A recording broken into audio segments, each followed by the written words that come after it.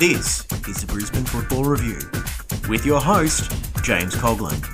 It's never a good sign when I'm the one presenting a logical solution. Scott Owen. James, can I just make this one quick point? And Adam Pace. I'm a male. No. Starting now.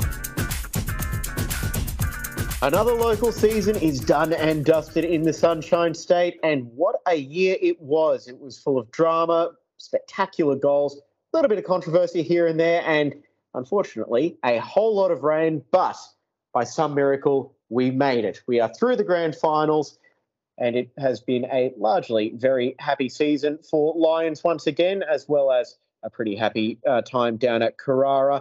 Hello, everyone. This is the Brisbane Football Review. It is James, Scott and Adam with you, and we're ready to run through what has been a full-on Queensland season across the National Premier League and the FQPL competitions as well. Scott, how are you going?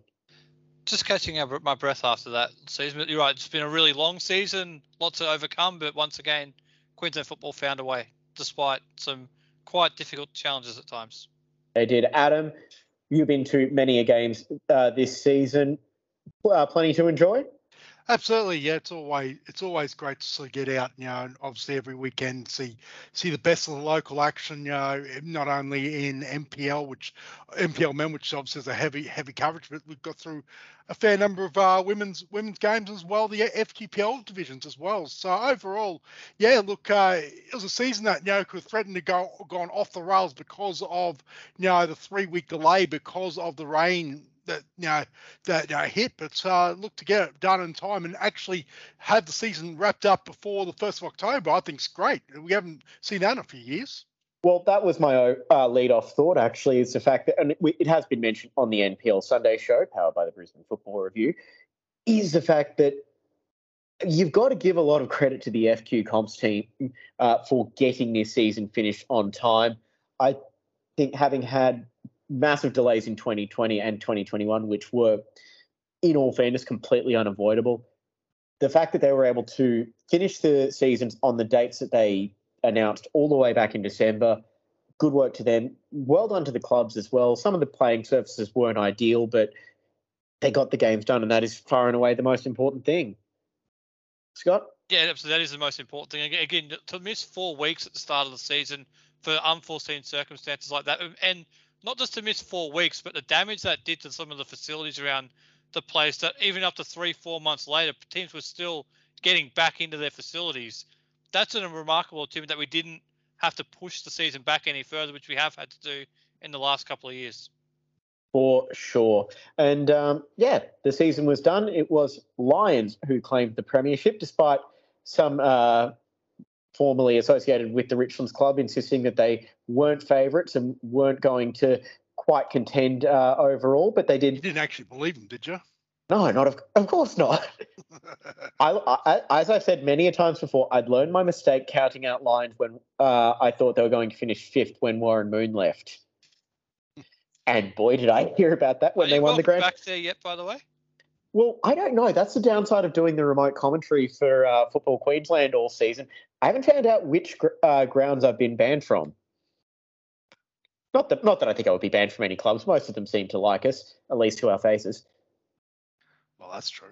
But either way, it has been a enjoyable season. So let's run through the 5 Senior Football Queensland competitions, and we'll start off with the NPL men's. It had a bit of a delayed start. It began with round 4, but it got off to a crazy start. Lions won the premiership. Gold Coast Knights won the grand final. And for me, the overarching story of the season was Olympic. It was the same story again. They did a great job getting to the grand final. It was an epic semi. But on grand final day, they just couldn't get the job done. The one point I want to make on that as well, I would rather lose 5 grand finals in a row as opposed to losing the semi-final or not make the finals for 5 years in a row. It sucks. It's a horrible feeling, but it is still a remarkable run for Ben Kahn and company. Well, obviously as well, it also means they won 5 semi-finals in a row. So you look at half empty, half full. Look, it is a remarkable achievement of of what Ben Kahn and that squad, which largely, from year 1 to year 5 was largely intact with, only a number of additions and whatnot. But yeah, look, I think that's the only postscript to that, to Ben Kahn's sort of tenure in the NPL, is that no trophies to go with that, which I think, to a point, it seems to be, a bit of a darn shame. But look, you look at the clubs that have won trophies over that time as well, you probably couldn't deny them either. Like I said, but look, Olympic were sort of, a constant, force in the league over the last 5 years. Yeah, without a doubt, Scott. I'm not sure I'd like to lose 5 grand finals in a row under any circumstances, to tell you the truth. Having lost one in Golden Goal, I'm not over it yet. So losing 5, I don't know how that would feel. But in terms of the overall story of the season, it's a bit like the order being restored, James. I mean, the big 4 teams, we know Gold Coast missed out last year. They got themselves back into it this year in the top 4, and they were the dominant sides. And it was pretty clear very early in the season that it was going to be those 4 sides once again in the final series. So I think that's the overarching story of the year, that as much as some teams did gain some ground, and we'll talk about them all shortly, those top 4 teams still remain a step ahead.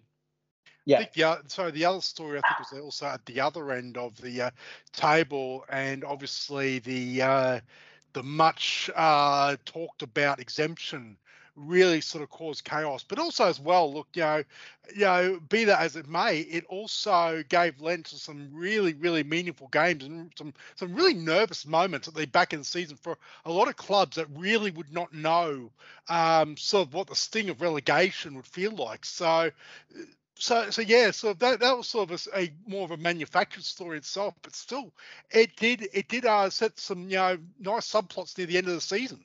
Yeah, and that was the other big story I wanted to touch on as well, was the exemption for the Raw. It's been discussed ad nauseum. There is absolutely nothing new we can add to it. But from a neutral perspective, or from a commentator perspective, it made a few of those end-of-season games that would have otherwise been dead rubbers a whole lot more valuable. And unfortunately, it was Logan that paid the price as well.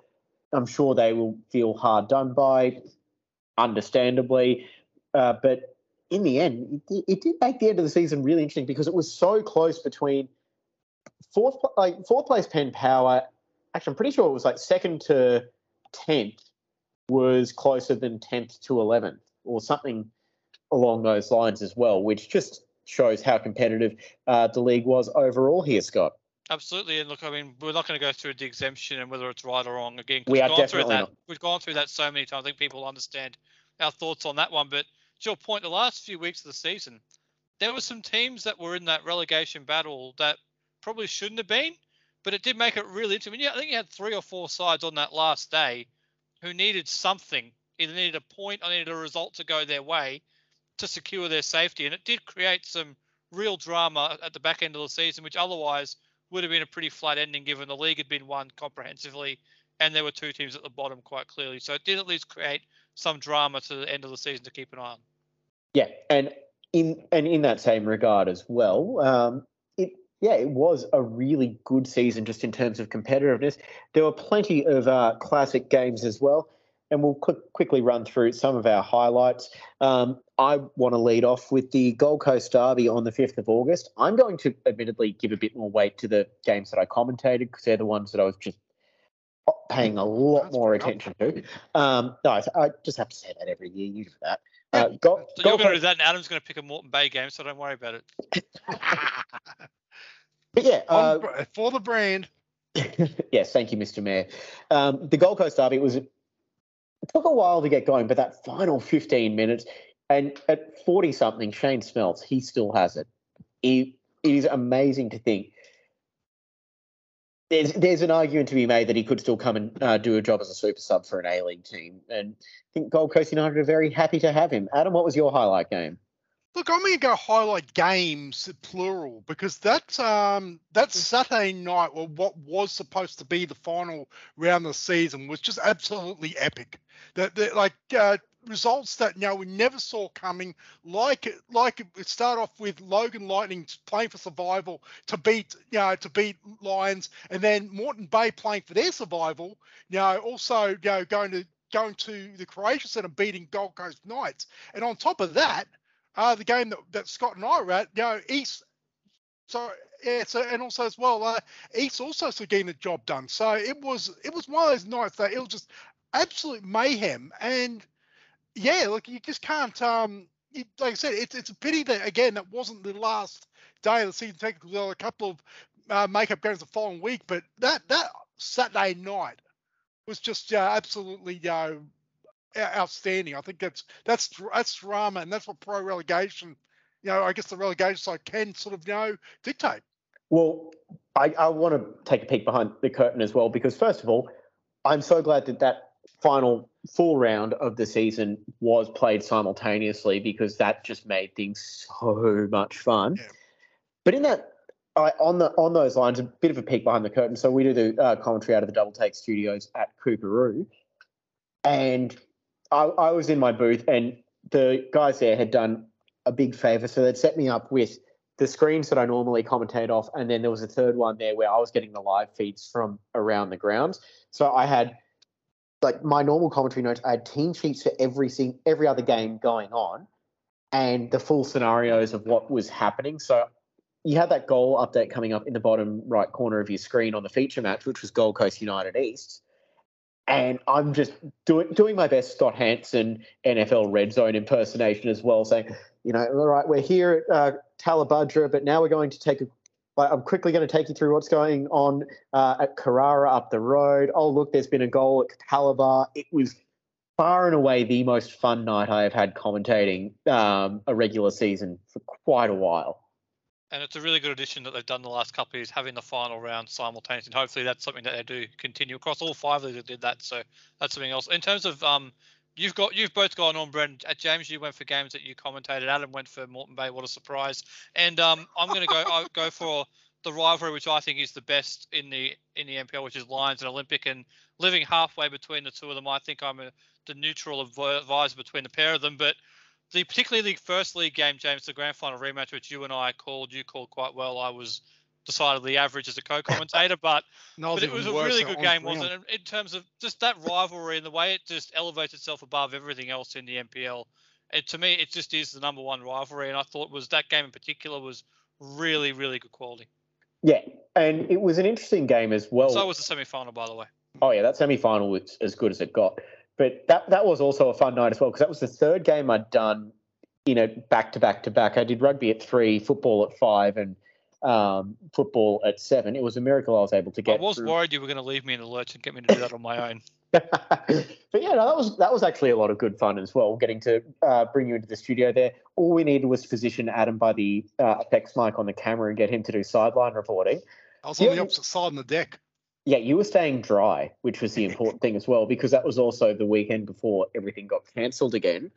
Yeah, but you're right. Those were some of the highlights of the season, and there were plenty from the NPL men's. Let's run through let's go through the teams. We'll go in their final finishing order and just give a quick thought on how it was for all of them. I think we'll start off with the Premiers Lions, and the only thing you can really say to that, class is permanent. It is. They finished 3 games clear of the rest. They looked home a long way out, and look, they from top to bottom were just the superior team. Even a couple of niggly injuries here or there with key members, it didn't really seem to stop them. So look, I think as a club and as a squad, I think they deserve a Premiers. Scott? The gold line is back on top, and you know what the scary thing is, James?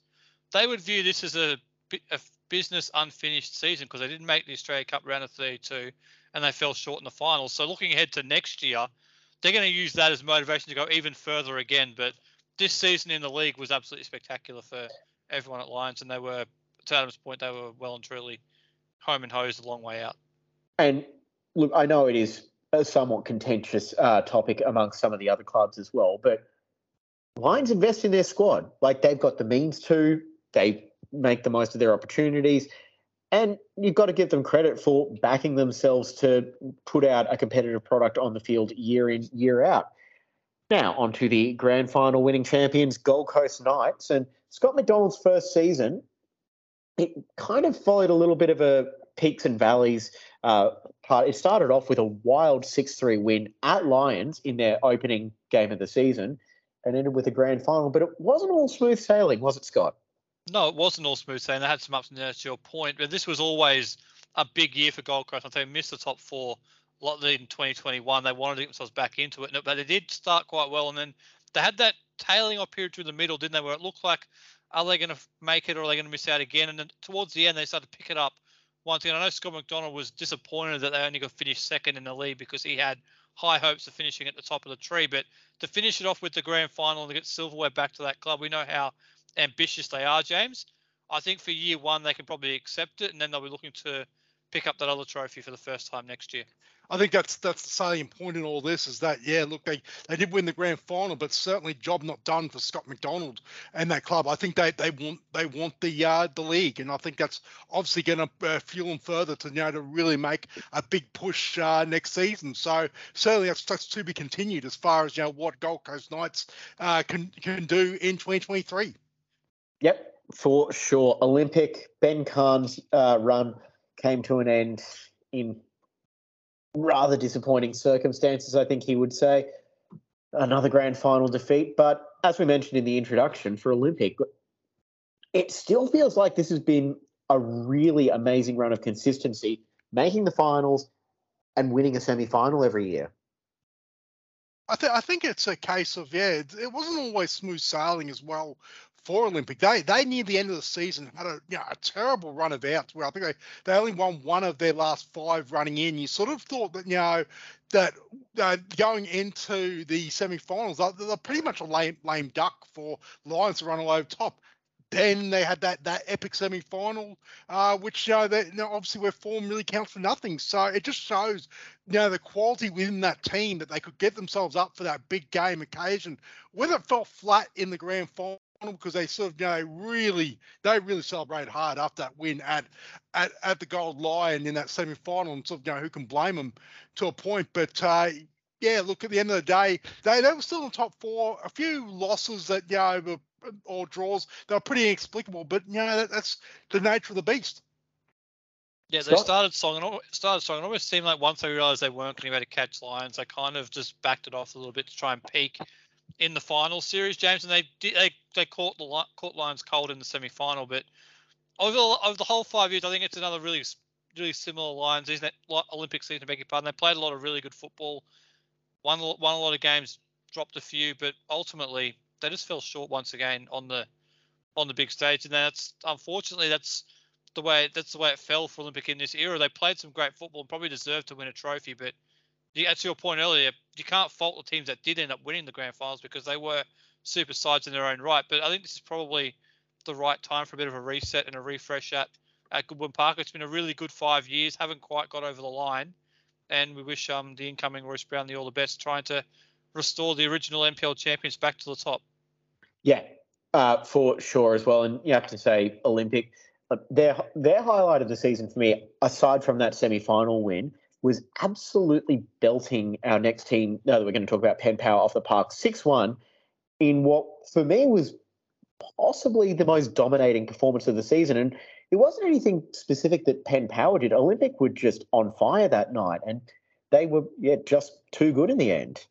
Olympic are sort of side that that really sort of can play when they're on, they're hot. They are a joy to watch. They're probably they are one of the best teams to watch when they do that. And I think that's something that certainly you might want to keep an eye out for those NPL Victorian / South Queensland. There we go.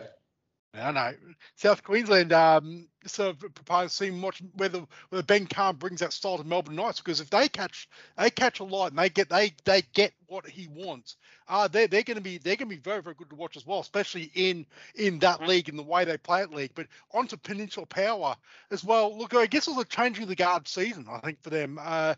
Obviously, the two-time defending premiers with Rick Coughlin taking over from Aaron Philp mid-season. Look, probably of their sort of time in NPL, probably not their best season, but also as well, you can't also forget that they had that incredible run in the Australia Cup where they made it all the way through quarterfinal, which was a high mark for that club, as was quoted by a number of officials at the club. But that's probably their best achievement in this era. So look, at the end of the day, they can't be faulted for for taking their eye off the league when it meant so much more to be in the Australia Cup, and they were knocked out by one of the finals this weekend. Well, and the mark that I would say in favour of Penn Power is it felt like this was a transition year for them as they moved on from the Aaron Philp era to now the Rick Coughlin era. It did feel like this was sort of changing the guard both at the coaching and in that squad as well. They've signed 3 really promising youngsters, which, as long as they don't get poached by A-League sides down the line, that trio of Malachi Love-Samira, Solomon Veldemariam and Joseph Hitchcock, that's a pretty damn good base to build any side around. Add in Brody Boyce at the back as well, and that is a young core that you can feel very, very good about. Just quickly, Morningside Knights have never had a manager as good as this in the South Queensland Conference, James.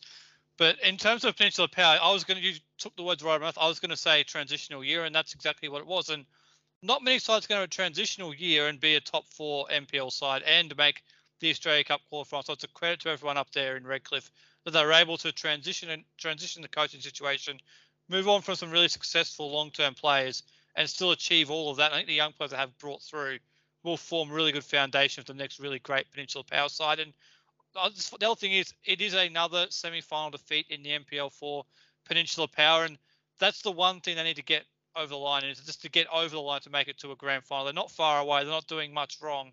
It's just getting to that grand final, just falling one step short. Yeah, and they will have another chance at that in 2023 at the rate they're going, I'm sure.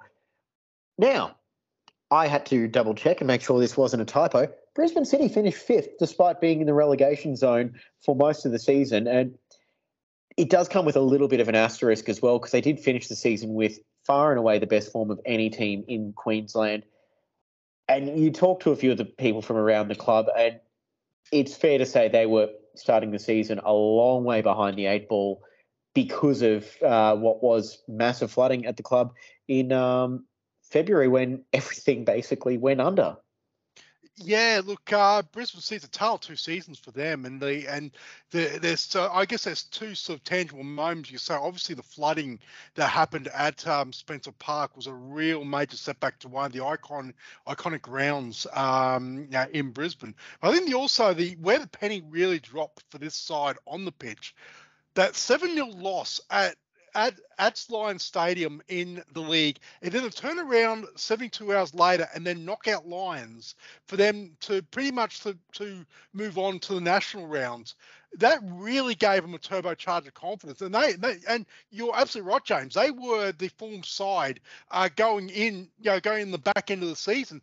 Look, if the season goes a couple more weeks, they're really knocking on the door of potentially finals football. And I think, obviously, with their re-signings, obviously Matt Smith moving on to that general managerial role at the Raw, may change things. But look, his replacement, Carl Dodd, is certainly no slouch. And they obviously will have experience. And you'd go expect that Brisbane City will be back in the reckoning again next season.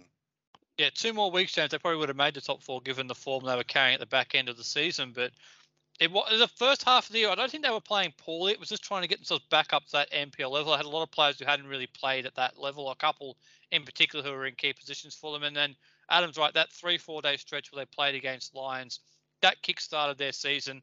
And from then on, they were a really, really good side to watch. And I think they've really laid the foundations now of a side which isn't just going to be an NPL side or a mid-table side. I think next year they're going to be a real contender. Yeah, they seem like, just going off the end of last year, the team most likely to break up the established order of the top 4. Another side who came pretty close to making finals and were in it right up until the final week of the season was Gold Coast United. And I don't want to say 6th is a disappointing finish, but with the way the season unfolded, 6th was a bit of a disappointing finish for Gray Pittick's squad. It's disappointing given the fact that they probably should have made the top 4, given some of the sides they dropped points too early in the season. They picked up points in a couple of teams who finished in and around the bottom. They would have ended up making it. So it was a really good year for Gold Coast United. We've seen when Gray Pittick went there, we expected that they would take a big step forward. Last year, it didn't really eventuate. This year, it did. I think the one thing that they might need to really just work on is that front third has a lot of similar players. James, you've got Shane Smeltz, Jared Kyle, Kai Tupaldo, Sam Smith, all very similar types of players in the front third. they tried to bring players in like Jason McQuarrie, so that didn't work out. Nick Panetta, that did. I think that type of player that they can bring to create things in the front, to give them a different way of playing, that might be the missing link between them and the finals, because everything else they're doing is really good. Yeah, dropping 6 points to Logan, who ended up being relegated, certainly was a difference this season. A couple of other sort of results that, again, they dropped. I think they dropped 4 points against Sunshine Coast Wanderers, which is not a bad effort, but I think a club of their stature would expect to at least pick up 4 or 6 on their side of things. So look, I think they're always competitive against the top clubs. They've got the squad to it, and I think if majority of that squad is back, they've got some good youngsters coming through as well. They've got one youngster that's gone off to the Raw and signed a youth deal, so that's obviously shows that their academy is sort of really producing players. So yeah, look, I think Gold Coast United, I think, especially under Gray Pittock, you obviously got to think that they're going to be there and abouts again. Yeah, for sure. Moving on to Sunshine Coast Wanderers, it was always going to be asking a little bit much to replicate the run of 2021, considering the amount of key players that they lost there as well, Adam. Yeah, look, they lost a ton of experience in Mitch Cooper and Tyson Holmes. They really sort of, but with that said, look, I would say that there's still, I think, to finish 7th in this competitive league is still a great achievement. Obviously, also young Harry Arneson, left the end of the season. Brody Boyce went to Pinchel Power. So that's some big names there that they lost. But look, Ballinger Park is turning out to be one real mongrel of a place for opposition clubs to gain any points out of, be it top of the league or bottom of the league. It is a tough place, and that I think that's the key to Sunshine Coast's success. If they can keep the fortress alive up there, and as well improve their form on the road. Look again, they're another team that certainly can sneak under the radar and under the guard of a lot of teams. Scott? Yeah, well, fortress balance has always been a thing. It wasn't quite as much of a fortress this year, James, as it was the year before. But I think this is about the year we kind of expected the Sunshine Coast, wasn't it? In the middle of the pack, probably not a top 4 side, but certainly not a bottom of the table. So it was good to see Kyron Walters come down from up north and really establish himself down here in southeast Queensland as a really good player. So I think they've got a lot to build on, Sunshine Coast, but Adams Point home form is always going to be a key part of whatever they do. Yep.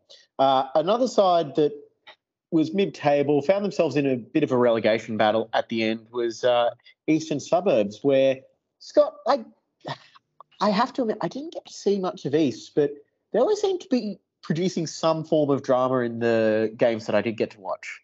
They're entertaining, East. There's no doubt about that. The players they have, they've got some really good players, some good experienced players. On the front third's really exciting guys like Godfrey DeBelly, Abraham Yango, Alex Simmons. There's some really exciting players. Even at the back, they've got some really good young players. We saw them in the last round. Connor Damser and Jamie Davies, the goalkeeper and the right back, respectively. Really good young players. So they've got a good nucleus of players there. It's just consistency at East. If they could put it together over a full 20-odd game season, they'd be right there. And that's the challenge now for Matt Chandler next season, is to try and get that performance consistently out of that group. Yeah, absolutely agree with what Scott's saying about East. I think they're smoky as far as they've got some good, young, exciting players. Godfrey DeBelly, the young player of the year, is awarded by Football Queensland. I can't believe he's been around for years. He's still 21. I'm just blown away by that, about how good a player he still can be. So look, they've got like I said, they can retain most of the side, get a bit of experience, get some consistency. I think, again, they are going to be, a force to reckon with. For sure. Now, over to this next team, Scott, you and I don't need to say a single word about this, because the mayor of Moreton Bay is going to cover his team. Ooh. Well, yeah, it's sort of, it was a, when they were hot, they were hot. When they were sort of off, they were not very good. And I think that's, again, I think at this level, consistency is key. Obviously when Rio Ono and Lyndon Farr fire, they were beating teams by 5-6 goals. But when they sort of also defensively, they really did struggle after time. So obviously Cameron Miller's got a the incoming coach has got a bit of a challenge. Royce Brownlee off to Olympic. But look, again, another club that relies heavily on their academy. Their under-23s team, made it through the semi-finals, bowed out, narrowly to the eventual grand final winners in Brisbane Roar Academy. So, look, I think they'll be one to watch as far as what they can bring through. But look, I think it'll be a D- season for them if I had to grade them. Can't believe you didn't throw to me first on Moreton Bay, James. I'm disappointed. But, first of all, good luck to Cameron Miller. I've known him for a fair while. Wish him all the best in that job. And the thing, it's really odd because a month out from the end of the season, Moreton Bay was still in and around that top 4 races. Adam kept saying on the Sunday show, they can still make it. They can still make it. And then they went from that basically almost seemingly from the next week to being in that relegation scrap. So it was a really odd end of the year, and they did just enough to survive ultimately. I think it would have been a travesty if they had have gone down, given the playing talent that they have got, particularly at the junior level. So great to see them hanging around in the NPL next year, but they've got a bit of a rebuilding job to do. That they do. Scott, I will throw to you for the next club, which was the side that finished 11th but has been classified as 10th because they weren't relegated, and that is the Brisbane Roar youth team, which is essentially the under-23s. And well, look, we've spoken about transition years. I don't think any side had a bigger transition than this Raw team under Chris Grossman. No, they're used to having transition years with young players coming in and out all the time, but this year was much more than the usual for a Brisbane Roar Academy side. A lot of players stepped up to the A-League level or moved on to other senior NPL opportunities, and it was a very young group of players that Chris Grossman had to coach, and it's fair to say it didn't work out as they planned it would in terms of the results. In terms of the players coming through, Fernando Nash was a real standout for them in the front third, and I think they have got some good young players, as you would expect they would do. I'll be very intrigued to see if this exemption does get removed from them. Will they go out and bring in a couple of players to help them solidify their NPL status, or will they just stick with the plan? I think that'll be something we'll be very interesting to follow over the summer months, but it's fair to say it wasn't the year that the Brisbane Roar Academy were hoping for, coming off of a second place finish to finish second bottom on the table. Well, I just want to chime in with a little stat here because you have a few of those players mentioned, Scott.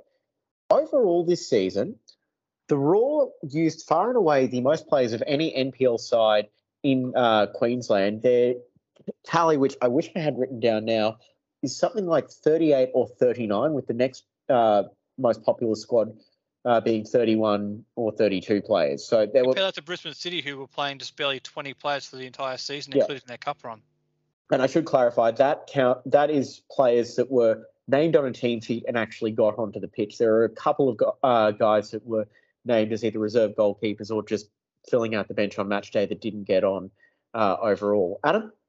Yeah, look, I've not much more to add. I think Scott summed up perfectly about the Raw's predicament. The only thing I will add, is that with the exemption, is that you're right. I think what happens from here, as far as the exemption goes, will be a case of what does Football Queensland and the other clubs, what do they expect from the Roar? As far as what is their, do they expect them to be, a player development, giving the best juniors, the opportunity for an elite pathway, or do they expect results? And if it's the latter, then it'll be a case of then don't complain when the Raw start hoarding all the best youngsters in within their academy side, and so look like that they'll keep squads pretty much the same for a couple of years in an attempt to maintain their status, because I cannot believe that the Raw would want to be playing FQPL.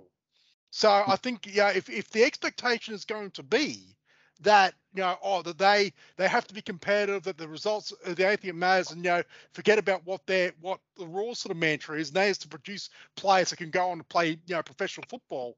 Well, then don't be surprised in 1 or 2 years' time when some of these other academies start complaining that the Raw have gone and basically pilfered all their young players, because this is the consequence. So look, while I know that overwhelmingly people want the exemption gone, just be careful what you wish for, because there are also unintended consequences that could be further down the road. And we weren't talking about the exemption anymore. I knew we'd get Adam on his soapbox. Anyway, let's move on to Logan Lightning, and we'll go back to you, Adam, and say it was just a case of not quite having the cattle in the end, was it? Yeah, they finished. They just finished just short. One game short. Again, the circumstances put out. But like I said as well, I think they should be very proud of the season they put up. They some good players as well that we have seen. A Carlos Salideri, in goalkeeper was sort of one of the top goalkeepers in the league, and Eddie Bidwell, I think, had excitement, and a couple of good young players in that squad. So they'll go back to FQPL. I'd expect them to be very, very formidable.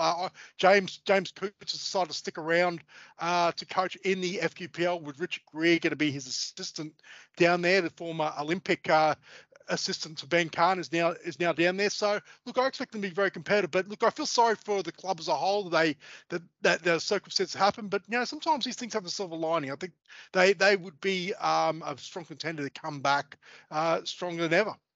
It'll sound funny, Jay, from the side they got relegated. I thought they had a good year. I thought they were really good. You got 26 points in the condemn, which is a really good achievement for that side. And they would stay true to who they are. And don't forget they made the national round of the Australia Cup as well, which adds to the achievement. I just wonder if Rick Coughlin had stayed, would things have turned out a little bit differently for them in the league? But I can't fault the way they played. They gave it everything they had. Unfortunately, they just fell short of what they were hoping to achieve. Yeah, exactly. And the final team, I don't really know what to say about Capalaba other than they just didn't have it. And after flirting with relegation for the last few years, Adam, they finally fell victim to it. And I fairly finished with, 4 points? 3. There we go. Thank you, Scott. It was not a good season. Yeah, it was coming that they survived 2021 by the skin of their teeth, literally. And they didn't really improve that side. 2022 they came crashing down a flaming heap. Unfortunately, they were clearly the lowest ranked team in the league all year. It sort of showed. And look, I wish them well in their rebuild in FQPL next year. Yeah, and that's exactly what it's going to be. If it was a running race, James, they stumbled out the gate and never got up. It's unfortunate, but they've got some good young players down there at Capalaba. It was great to see Matt Mackay make an appearance for them, one-off in the NPL, but they do have a bit of rebuilding too, and Brian Hastings, I think, is the new coach down there. So we'll see what he can do in terms of rebuilding at the Bulldogs. Yeah, there was fight in that Capalaba team as well. Like, you can't deny that. They played power tight twice. We watched one of the games up at Caboolture when it was one of the rainy weekends. I think they were 2-0 up in that game and so managed to succumb in the end, but they certainly had their moments. Yeah, look, I will say just quickly that even though they finished on 3 points, in the history of the NPL, they certainly by a long way were not the worst team that's ever played. It's just like I said, they just didn't have the end product. Like, I think that even though 3 draws, I would say probably another 3 or 4 games, at least they were either in front or were hanging on before they sort of fell away in the end. So while they were second best most weeks in the table, doesn't lie. Look, in the annals of the NPL history, they were certainly not one of the worst teams that have ever been assembled. Unfortunately, their points tally does suggest that they are. Yep. All right. That's it for NPL men's. Another season done, and we'll look forward to next year in that competition. We'll stick with the NPL for the time being, though, and recap the final competition that came to a conclusion on Saturday night. And, well, as I said, the Lions dynasty rolls on with another trophy heading to the bulging trophy case at Richlands. That was a horrible sentence structure. I apologise for that. But, it was pretty much Lions and everyone else fighting for second, and that race turned out to be won by Gold Coast United, Scott. Yeah, they're going to have to remove some of the poker machines up there at the Gold Line and put in a bigger trophy case, aren't they? Because they keep adding to it every single year. It's an ever-expanding trophy cabinet, but particularly on the women's side, they've been the dominant force, and they're setting a standard that at the moment teams are trying to reach, and they're just not quite able to get there. Gold Coast were the best contenders all year long, and we saw on the grand final, James, you called the game. We saw the golfing class between the two sides. They're just that good, this Lions team, back-to-back treble winning seasons without losing a game. I think it's 56 unbeaten now, and it's a tremendous achievement, but it comes from hard work. They don't just turn up and play. They put the work in to achieve this, and they are that far ahead of the pack at the moment. It's quite remarkable to watch. Yeah, and that's the other point that is worth mentioning about Lions as well, is they're ruthless, and they show up with a job to do every week. And I cannot think of a time where I've looked at Lions and gone, oh, they just don't have it tonight. And with that grand final as well, Gold Coast United weren't bad. That's the scary thing. It was 2-0 up until just after the hour mark or something, and then with Gold Coast just pushing players forward because it's a grand final, you just go for it. They just wound up getting caught out at the back, and Lions swarmed forward in numbers, and that was that.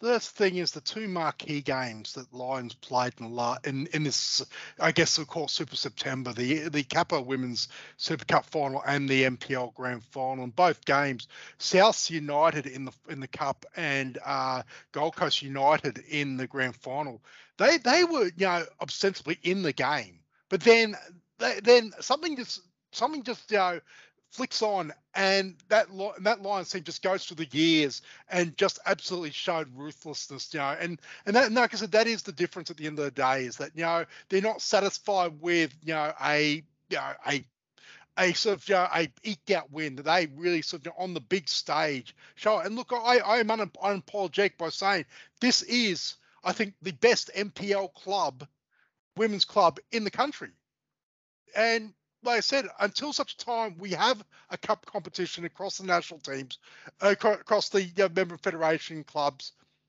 there's not going to be much evidence to prove otherwise. And like I said, because this league is still a decent league.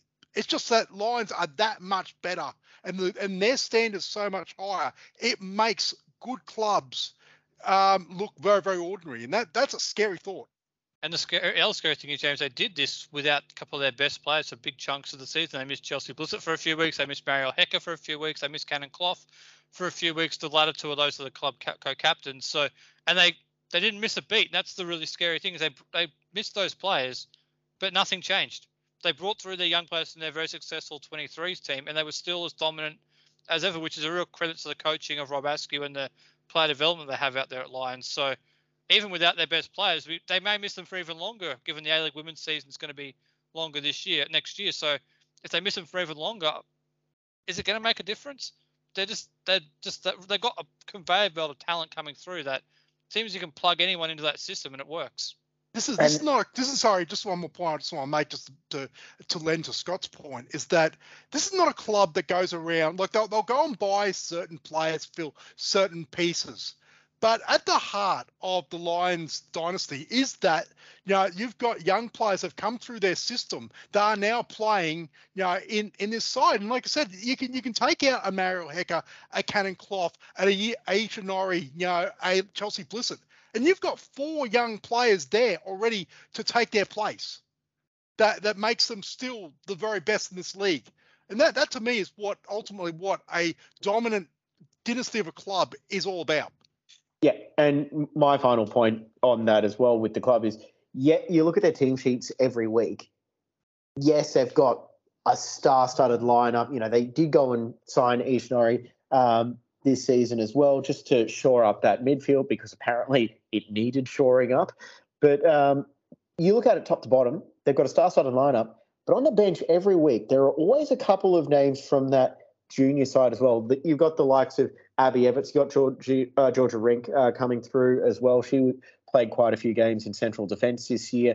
It is just an unbelievably deep squad that is complemented very well. And Rob Askew will pick his times to introduce those young players into the team as well. And yeah, it is a really good side, but they have fought for and earned every single trophy they've won as well. And while Tegan Riding was Brisbane Football Review Player of the Year for the competition as well, I have no qualms with her winning that award. But Mario, you voted for it. I know. This is why it's a two-part thing. You can't appeal now. I have no intention of appealing, but you look at those two finals that Scott mentioned as well, and you just see how influential Mariel Hecker is on that team in the big moments. When something needs to happen, it's Hecker not just weaving her magic with the ball at her feet, but it's closing down, putting the pressure on the opposing defence when they're trying to play it out as well. And she's the one forcing the mistakes. And I heard an interview with Tegan Riding, I think, with the Lions side as well. And they genuinely don't seem to care who scores the goals. It is just a case of let's just score. If it's someone like Cloth setting up Amy Gunston for a goal or Hecker setting up Riding, it's just an unbelievable team work ethic as well, top to bottom, and they were just too good. It's a good point you make about Hecker's work rate too. She's tracking back into the corners in that grand final, and just thinking, who else does that? What other key attacking player does that? Yeah. Quickly touch on the best games. I'm actually going to go for something from the opening weekend of the season and what was a classic contest between East and South United. Sophie Person and Bella Habuda traded braces as well. It was a 94th minute winner or something ridiculous like that. Just a really good way to start that season off overall. I'll go right to the other end of the season. I'll go with the grand final. I thought the show that Lions put on, the whole season's been about Lions to me on the women's side. The show that they put on was just remarkable. Yep. Adam, your best game? Yeah, look, it's there. Like I said, I can't really go past a number of Lions games. I think that, I think that their whole final series, I think that really, like 9-0 over South, 6-0 over Gold Coast United. Look, I just think it was just the ultimate, show of class and ruthlessness all in one. And I just think, I can't really go back sort of through, pick out individual games, but that's the one lasting memory I have of this season of the NPL Women's is it's just Lions. And look, this also comes in from my fandom of certain other competitions as well. And from a commentator's perspective, I would love to see a few more close games involving Lions where they were really pushed.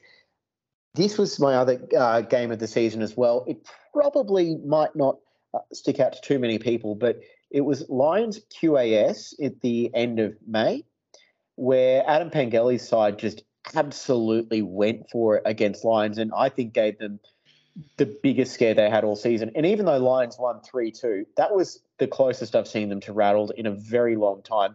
And it was by a very promising side full of, hopefully, stars of the future. For young Tildas in that side, QAS as well, even though they didn't need the exemption. We'll go on shortly, but like I said, they actually gave Lions trouble in both home and away. Both games were played at the gold line. You did mention that game, and obviously the 1-1 draw, which was the 50 games unbeaten for Lions. But geez, that was probably the one time I'd say that Lions didn't win the game. They drew it, but they escaped. Can we put a penalty on Adam continuing to mention the exemption, despite the fact we've said repeatedly we're not talking about it anymore? I promise that bringing it up. That's it. No more. Not talking about it. All right, there we go. We'll go through team by team. Do we really need to say anything more about Lions, because it has kind of been a bit of a Lions love? Said plenty. Yes. Yeah, move on. All right, let's move on to Gold Coast United, and the headline of them for the season was they finally broke through after struggling in the semi-finals for the last few years. There is something just very watchable about this side as well. I'm a big fan of a few of the players on their side. Would love to see them get further opportunities as well. But top to bottom, they've got a really good team and plenty of big personalities as well, which for me makes them quite entertaining to both watch and commentate on. Adam?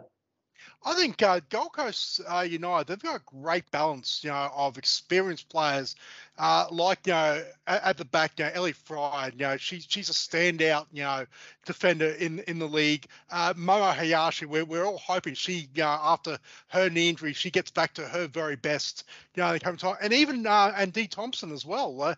That's a very, very formidable spine. But they've also got some very, very good young players, coming through. Charlie Adamson, Charlie Farmer, a couple of players that have come off the bench. Asya Neckerbroke, I think, is going to be one to watch in the coming seasons. So yeah, look, I think they've got a good balance of obviously of experience and as well as youth, and also as well, I think Zoe Corber, I think she's probably the hardest working player on that team. I love watching her play. I think she just like the Energizer Bunny, every game. I think it really sort of if there's anyone that I hope can take Lions' crown, I hope it's Gold Coast United, but I still think we're a long way from that, unfortunately. And first year coach Sarah Evans after a successful stint with the 23s as well. I'm glad you mentioned Zoe Corbett because that right side combination that last year was with Blaise Kendis. This year it was predominantly Annabelle Gibson from what I saw. It worked a lot better this year with Gibson. Just those two seem to mesh well. And I think it's because they're both capable of playing in that attacking and defensive role as well. So if one sees something they can push forward, the other one is more than capable of covering for them as well. But yeah, they are a really good side to watch. Scott? I'll keep it brief because you've pretty much covered everything there is on Gold Coast. I thought D. Thompson's had another really, really good year up front for Gold Coast United. Congratulations on a recent wedding as well. Also, it's just great to see Gold Coast United having the last couple of years they've finished top two and not been able to get over the line in a home semi-final. I know it didn't go well for them at the weekend in the grand final, but it's just good to see them get there. For a 3-4 year run, they deserve to make it to a grand final. And you know what? I kind of feel like that, like just getting over that semi-final hump is going to really benefit them next year. They did win the premiership in 2020 as well, lost what was, and in the end, epic semi-final against Logan that was one of the most fun days I've had commentating as well down at Talabudra. Even though Gold Coast probably didn't enjoy the outcome of that game, that was just mental. Yeah. All right, let's move on. Third place, East, another mainstay when it comes to finals football here in Queensland. A really talented team, but that's doing a little bit differently this year because Georgina Amos, she wasn't as heavily featured as she had been in previous years, but they've, again, another talented side that sadly probably didn't look as good as they really were because of a couple of games against Lions. Yeah, she's transitioning into a post-football coaching career, Georgina Amos. But even when she was playing, she was very, very good for East. And that attacking, East's strength is their attacking players like Sophie Pearson, Georgina Amos, and also Maya Bruckner as well in that front third for East. They had really, really good years, scored a lot of goals and challenged teams. I thought if anyone was going to really push that top two, it was going to be East, given the talent they've got. So I think they've had a really good year. It's a bit like they're just at the back. They might be a little bit open. They maybe just need to get a little bit more strength at the back. And if they can get that, the attack is more than good enough to end up in a grand final. They've got a lot of talent. They had a really good year. I do think they've actually addressed that in part this year by signing Keely Richards as well. So that probably did help a little bit, but you're right, maybe a couple of steps to go. Adam? Yeah, look, attacking-wise, they were great. Defensively, Holly Clark came along a bit. Kao Oshima on the also at fullback as well was a fine this season. Look, they're tracking in the right direction. Again, good experience between experienced players and young up and coming players as well.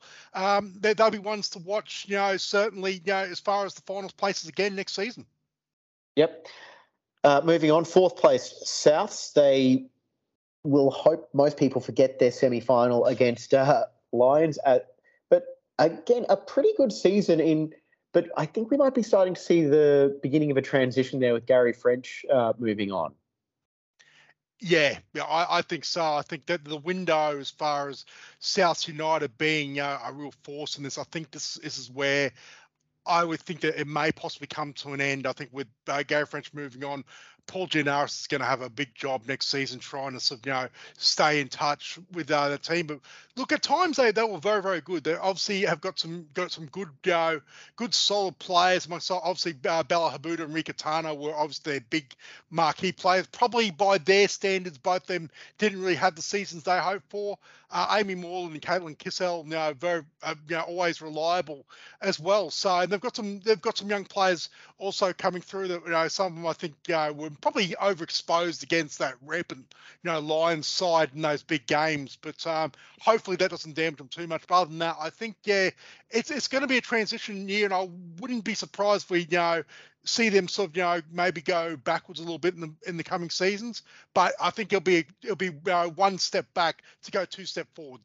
Yeah, I think the other thing, James, you said they want to stop people talking about their semi-final. Also want people to stop talking about their record against Lions where they haven't scored a goal in something like 10 full games now. So I want that to be put to bed. But I think they had a solid year. They started off quite slowly, South, and they came home quite well. They were waiting to see if they would make the top four. It came down to the last day. It was either them or Capalaba. They made it into the top four. And don't forget their run to the cup final as well. It's been a pretty solid year for South Salthold. Yeah, and they did lose a couple of players mid-season as well. I'm pretty sure I saw Holly Gray and a couple of others going over to college in the US as well. So that probably would have had a bit of an impact. Now, the teams that didn't make the finals, Capalaba, last year's grand finalists, this year just on the outside looking in, and it just never quite seemed to click the way that it had in previous years for them, Scott. Yeah, Adam's already had a massive rant at Capalaba on this on the Sunday show, so he's not. I'm not letting him repeat that again because James will be here all night if we do that. But it wasn't the year Capalaba were hoping for. Was it coming off of a grand final? Some really key experienced players who are A-League women's players for the Brisbane Roar. They had 3 in that squad, plus Georgie Worth, who's not there this year. So they had a really experienced squad. So for them to miss the finals is a disappointment, and they'll try and rebound next year. Adam, quickly. Yeah, if you want to hear my full rant, you can go on back on a couple of episodes ago. I'll flip it up for people. Yeah, but look, for mine, absolutely the disappointment of the season, including teams below them. Now, for a squad that has that sort of talented players with that many contracted A-League women's players, for them to finish 5th in this league is quite frankly very, very disappointing. And I think they've got a really a big task in rebuilding in that. I don't know what went wrong, but it did go wrong, and it's not good enough from that talented squad. Yeah. Sunshine Coast Wanderers, they did make it to the semi-final of the Kappa Women's Super Cup in that cup campaign, but their league season, again, just not quite able to get the job done when they needed to. Over to you, Adam. Yeah, look, they at times a challenge. They showed that they're worth it. They've got some good players, that can make their sort of mark. But overall, like I said, it was probably it was a past mark as much. I think Corey Robbins obviously has got a bit of work to do, obviously, to improve that squad. But look, all was not lost. I think they would look at that program and say it's still on the up and up. Yeah, the new best friends of South United, Sunshine Coast Wanderers. James, Louise Rolfe had a really good year for the Sunshine Coast Wanderers, and they've solidified themselves as a solid NPL women's team. Yep. On to Olympic. Probably would have been hoping for finals football themselves, but they were really decimated with injuries as the season went along, and I think that's going to be the story of their season. Yeah, I think for them a disappointment to not make the top 4, but they had quality players that just didn't quite click for Olympic, did it? Adam? Yeah, a bit disappointing, but again, there were sort of circumstances. So yeah, that's but I'm sure they'll be back trying to challenge next season. Yeah, and now I want to move on to the QAS side as well, because I do just want to make a quick point on these guys and say that they're almost a product of being too talented, because they did lose some of their young Matildas for various training camps and whatnot. And the way Adam Pengelly has them playing, if they can just keep their squad together overall, I think they're a sneaky chance of finals next year as well, because they've got a lot of players with bright futures off the top of my head. Provided they can actually keep those young players in their system and don't lose them to the raw A-League women's squad and they miss a large chunk of the season, I completely agree with you. They were a really enterprising side to watch when they had their best teams. Their results fluctuated, James, throughout the year, but it tended to be when they didn't have their best players because the national team camps and all the rest of it. That's when they struggle. So if they have their best team, I fully agree with you. Yeah, when their 4 young Matildas were in their squad, obviously, and Ellen Gett, Tamar Levin as well, they were a very good side. They were, and as you saw, they were taking points off Lions and giving them a fright. So at their very best, they were competitive. When those players were not there, they really struggled. So I think it's I think with them you got to look at performance versus results. Yep. Now the final team, and the team that is unfortunately for them going down to FQPL 1 next season, is Moreton Bay, and the story of their season for me was injuries, just unable to keep that top 11 on the pitch. The Fryer sisters only came back at the back end of the season, but some of the players still had good enough campaigns that they were able to get picked up by the Brisbane Roar, including Georgia Beaumont and Sian Fryer. Yeah, I think the story for Moreton Bay is I think their season was actually wrecked about in July last year when both Fryer sisters went down with injury. Flo McIntyre had a leg break as well. A number of players were unavailable as well. And yeah, look, they sort of showed glimpses at times that they really couldn't really to get the job done. But like I said, it looks like they're going forward. I think if their FQPL campaign next year, they've already started making some big signings as far as securing their under 23s team to go to FQPL next season. I think that'll be the basis. It'll be a very young side, for FQPL, and we'll see if they get back up at the first point of trying. Yeah, Thank you, Mr. Mayor. Absolutely. I think that team could have made the top 4, James, if they had their full team for the full season and not the last couple of weeks, at which point it was already a fait accompli. They were going to finish in the bottom of the table. So I think if they had been able to have their full side, it could have been very, very different. All right. Teams of the season time. We've already done our NPL and FQPL men's teams of the season. You can find those on our socials. But we haven't done the NPL women's team of the year because we were waiting for the final series to be completed. Let's lead off with you, Scott. Oh, good. I get to go first on this one. And apologies in advance if this is a little bit Lions-centric, but what do you want me to do? So I'll just go through the team. It's a 4-3-3 formation of in goal, Coco Mastrovic, a back 4, Cannon Clough, Eloise Fryer, Chelsea Blissett and Tegan Thompson.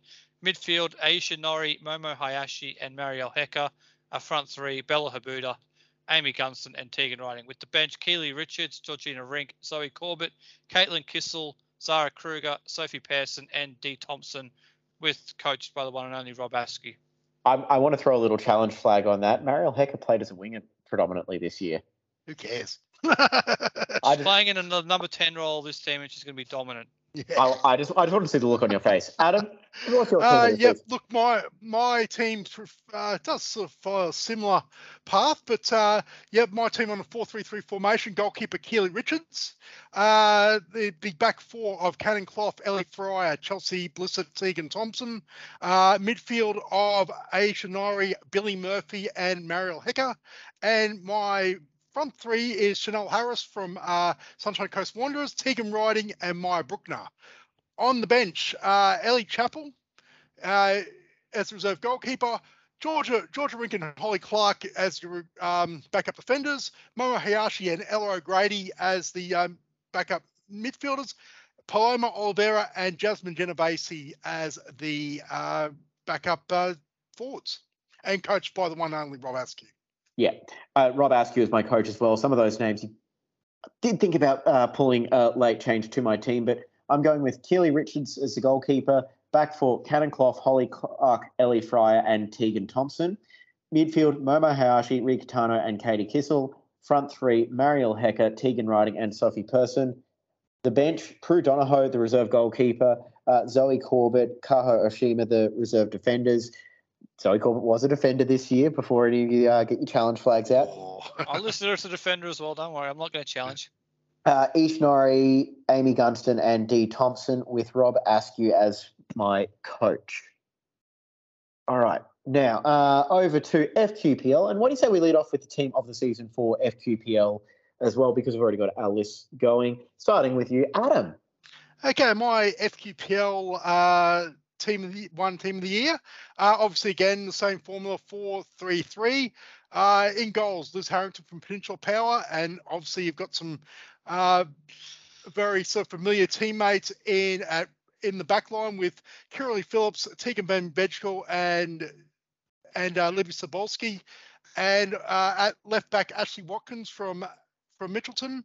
The midfield of Lana Hutch, Kayo Yamamuro, and Steph Latham, and the front line of Kaya Stevenson, Kaylee Purfroy, and Meg McGilligan. And on the bench, Ebony Kidd from Southwest Queensland Thunder, April Gleeson, Jemima Head, Emily Phillips, Rachel Dudley, Abby Lloyd, Ashley Hummels, and the coach is the grand final winning coach, Tony Skinner. Hang on, who is your front 3 again? Starting front 3? Yep. Stevenson, Purfroy, and then McGilligan. Yep. Okay, just making sure I was listening. Scott, what about you? All right, in a 4-3-3, in goal, Liz Harrington. Back 4, Kiralee Phillips, Tegan Van Veckel, Emily Rebello, and Libby Sobolski. Midfield, Sassy Tamung, Emily Phillips, and Katie McDonald.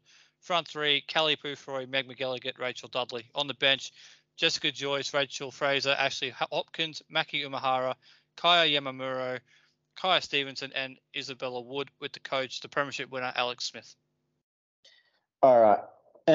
My team of the season, because I just realised I actually had a player listed twice because I'm a little bit stupid. To be fair, Callie was that dominant, you can afford to list her twice. We're Yeah, even considering putting in the NPL team of the year as well. All right. I am going to I'm just going to make a quick update as well. Okay. Quit stalling. Okay. It was just to my bench in the end. Okay. So, goalkeeper Liz Harrington, back four Kiralee Phillips, Tegan Van Vegschel, Natsumi Tanaka, and Mary Dean. Midfield, Katie McDonald, Steph Latham, Alicia Woods. Front three of Purfoy, McGilligan, and Stevenson. My bench, Cebulski and Rebello, Tegan Joyce and Rachel Dudley, Ashley Hummels and Abby Lloyd, with Alex Smith, the coach. So there we go. Now we're quickly going to touch on the FQPL competition, starting with FQPL 1 Women's. Adam, quick recap of that. Peninsula Power, dominant. I lost one game this season, which was unfortunately the grand final, but in what was an epic contest on Saturday night. But look, I think the season, obviously there's two sort of stories to it. One, Kelly Purfoy, what a superstar she was in that division. Can't wait to see what she can do in NPL next season. And also as well, just I think just the overall joy of seeing Peninsula Power and Alex Smith rebuilding that program from absolutely, nothing 18 months ago to be the premiers in one side. And also their under 23s, which I didn't even have an under 23s team last year, to go and win that title. I think that shows a lot of what not only what Alex, but the whole sort of coaching staff out there have done with that women's program. I think it's great to see, and they'll also be, I reckon they'll be a contender come NPL next year. Yeah, without a doubt. Scott, what was your big takeaway? Individually, it's the dominance in the season that Kelly Pufroy had for Mitchelton. Off the right-hand side, her performances were absolutely spectacular. And for what that club's been through in the last 12 months, James, for them to have that moment at the weekend in the grand final, I think it was a really, really great moment for that club. And hopefully it'll be something that they remember for a long time to come.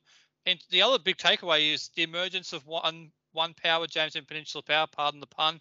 Their resurgence of being a former NPL champion back into the NPL next year is really good. At the other end of the table, the demise of the Gap, who've been the dominant club for a long time in women's football here in Queensland, for them now to be in the third tier, it's unthinkable for most that they would be in the third tier. But that's the other big picture, isn't it? The rise of Peninsula Power and the fall of the Gap. So just one more point. I just want to back up. Take mine. About Mitchelton as well. I think you take Power out of the equation. I think they've had a stellar season as well, especially with all difficulties that they've had. I know we've sort of waxed lyrical about it on Sunday night, but just want to quickly again, from my point of view, also acknowledge what it was season that Mitchie have had as well. Yep, and I can't add anything more to that, so I won't try. Instead, I will move us on to the FQPL 1 men's, where Redlands and Rochdale wound up getting promoted, but the standout storyline for me was just how competitive that division was overall. And to be honest, the quality of football that was played by some of those teams as well, where you do wonder about the gap between the top of the NPL and top of the FQPL and the bottom of the NPL. Rochdale, Redlands, and even to a lesser extent, Thunder on their day, they all looked like really good clubs against the rest of that competition. So that's my takeaway. Scott, what about you?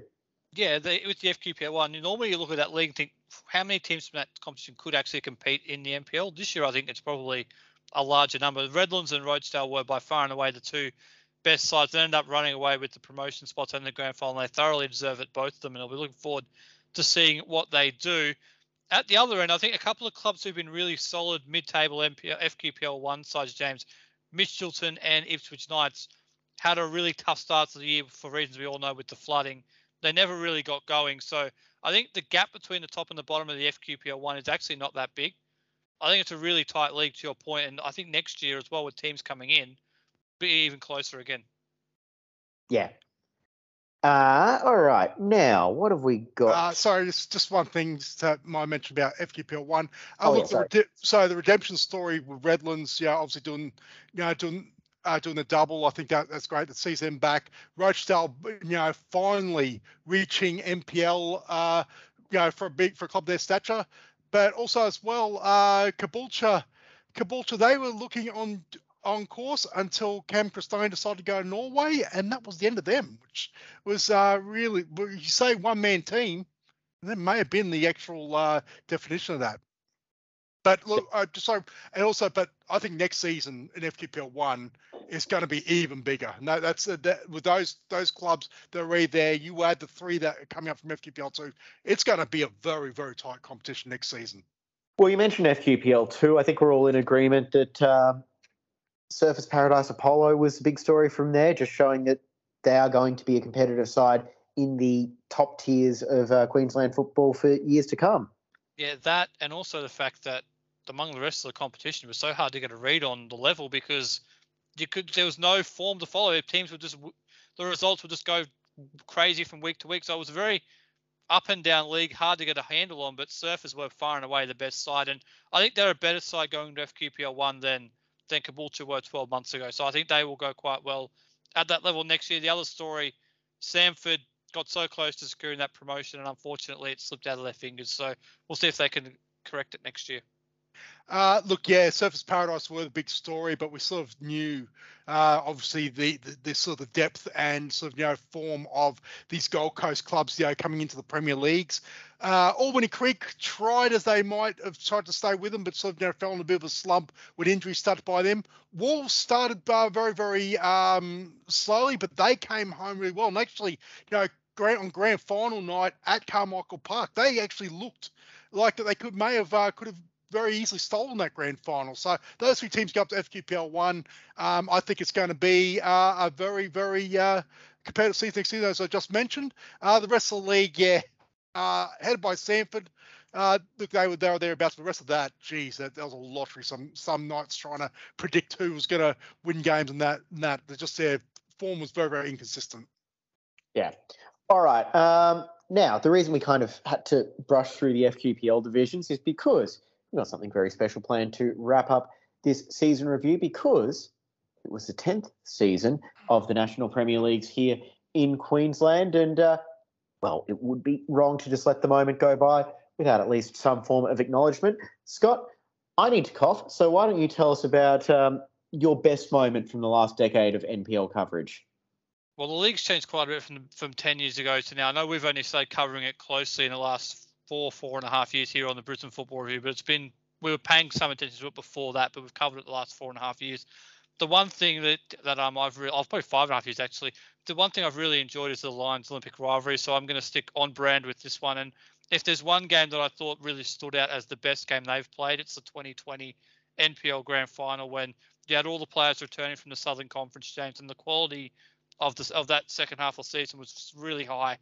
And that grand final was so good. You had players like Tasku Sakia in there. All the old Lions players who went to Victoria came back, and it was such a high-quality game. And to me, that's the most enjoyment I've had of watching a game. And the result was what it was, but the game was just such a quality matchup. I mean, there's some big moments in individual grand finals and other games, which I'm sure you'll both mention. But for me, that's my most memorable moment. Look, for mine, actually, the moment that I always come back to is the 2016 Grand Final at Perry Park. Michael Lee's goal to snatch it against they were Fury back then. I can't remember, but yeah, it was the FNQ Heat. Yeah, Heat. Sorry, yeah.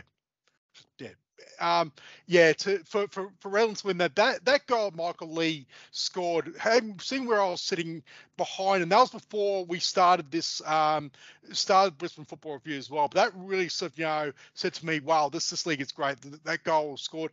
Obviously, the Dylan Wenzel Halls 2017 Grand Final, that free kick was there at mine. But look, overall, I agree with Scott. I think the most pleasure I've had seeing sort of football in this state was pretty much that's the second half of that season when you had a lot of the standard of the league just went so high because of the returning Victorian players. Queenslanders coming back from Victoria because their season got cancelled. I thought that was such a great season to finish off, and of course the epic grand finals. So yeah, there's a couple of moments that I had from last decade. For me, it's just grand final day. I think back to the first one that we went to as a part of the show, and that it was a Dylan Wenzel horse free kick out at Briggs Road that night as well. I think back my first year commentating, doing the 2019 grand final between Knights and Olympic back at Perry Park. They'd let clubs host it for the couple of years before that. Going to the neutral venue, the atmosphere that the two sets of fans created as well, and just doing that level of game in the grand finals over the last few years just have been, by and large, so memorable. And they're the moments that really do seem to make the season. If I'm going for a regular season moment, I think I'm going to have to go for that Lions Olympic 3-3 draw in the rain at Lions Stadium last year as well, where Simon was commentating and absolutely losing his mind, which just summed up how crazy that game was. Now, for a project that we've been thinking about for quite a while, we're going to name our respective National Premier League's Queensland men's teams of the decade. Now, I have to admit, I'm going to defer to you guys because mine is going to be quite heavy over the last 4 years because of the players that I've been commentating on are going to have quite a bit of weight in this one, but we're going to lead off with Scott. Oh, great. I'm up first this one. Okay. Right. So I will go through my team with a little bit of explanation, but not too much detail. In goal is Luke Borean, who won grand finals with Moreton Bay and Lions, so he's the easy choice for the goalkeeper. The back four is heavily built on that really great Lions side, so it's Josh Brindle South, Tommy Gerard, Matthias Simic, and Matt Schmidt as well had a great run for a lot of the Gold Coast teams as well. So that's my back four. The midfield, Joey Duckworth. I know he started up front, but he moved into midfield, so he's in midfield for me. Justin Mackay, really good for the Gold Coast sides. Palm Beach, Gold Coast City, Gold Coast Knights, Gold Coast United. He played for all of them, so he's in there and started from day one and still playing now and still playing quite well, James. So he's one of the players who I've included from the full 10 years. Delhi midfielder is Sam Cronin. The front third are the two top goal scorers, Jason McQuarrie and Andy Pengelly, as well as the great Graham Fife from Redlands on the left-hand side. My bench is Brendan White, Jaden Walker, Michael McGowan, Jake McLean, Fraser Hills, Chris Lucas, and Royce Brownlee, with the coach being, this was a tough call because there were a couple of really good contenders, but I went for Warren Moon. Yeah, that's fair enough. Adam, what about you? Yeah, like just listen to Scott's explanation. I feel bad. There's so many good players I've sort of left.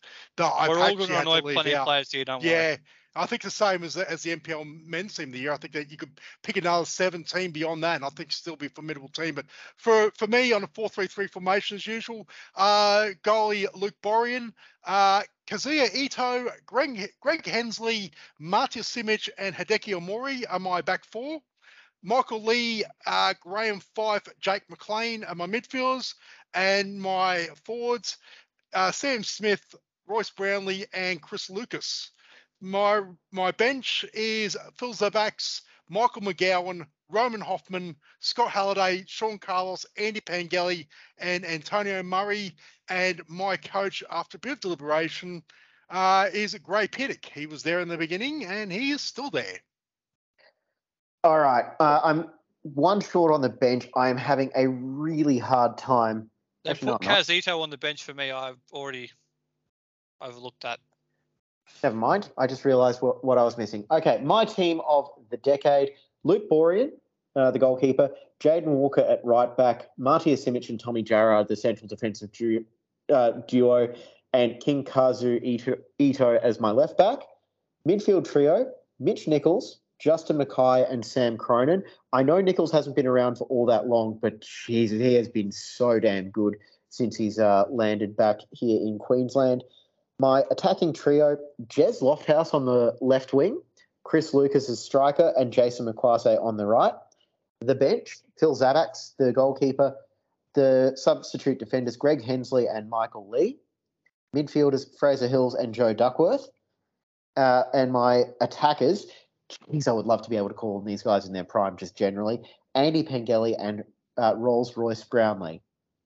The coach, Warren Moon. It was so I was literally tossing a coin in my head there, going between Moon and Khan, but in the end, you've got to go with Warren Moon, in large part because I'd like him to talk to me at Raw Games this season. Well, that's no excuse.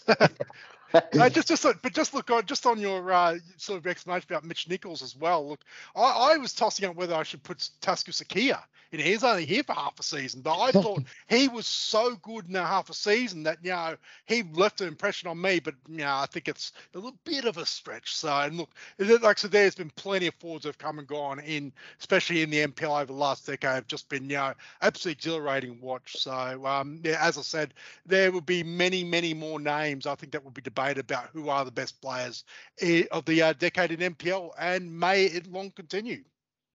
Okay, I do want to quickly just say as well, give us one player from each position group, so goalkeeper, attackers, defenders, midfielders. Scott, who were some of your almost made it? Well, Kazito for one. Yeah. But also Matt Mundy was close to defender for me. He was at the Olympic from day one. He's still there now. The other one was Jez Lofthouse. He was really close to getting that final spot on the bench. So was Sean Carlos. They're the players I have who were pretty close to making my team. Also, I had Greg Piddick as a coin toss, like you said, as the alternate coach. Yeah. Some of the names I really thought about including as well. Matt Mundy, Steve White was another midfielder that would have been worth a shout at. And for me, Jake McLean was another almost made it, and Graham Fife as well. Adam?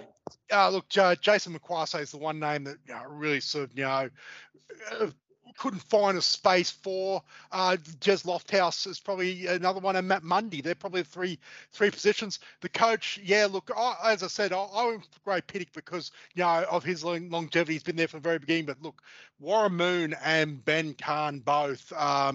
Look, very easily could have been there as well, and then that's sort of just the start of it as well. But it's been some great players that come through over the last over the decade. Yeah, and that may well be my favourite thing about doing these teams of the season, because no matter what it's for, there is always a name, for me at least, and I'm sure you guys are the same. There's always a name that comes up that you just sit there and go, "Oh my God, how did I forget him?" Yeah, Kazito. Yeah, no matter what season, what the criteria, whether it's A-League, men's, women's, NPL, season, decade, whatever, it is just, there are just names there that you always go, God, I can't believe I forgot him. Anyway, that's going to be it for this edition of the Brisbane Football Review. Thank you, Scott. Good to talk to you again, James. Thank you, Adam. Yep, thank you, and good night. And thank you, everyone, for following along with our coverage of the 2022 Football Queensland seasons. We'll be back once again for 2023 in our various capacities. We're very much looking forward to it. But for now, on the Brisbane Football Review, we're on to the A-League. Cannot wait. Stay tuned for the season preview. That will be coming out before too long. In the meantime, enjoy the break. We'll talk to you later.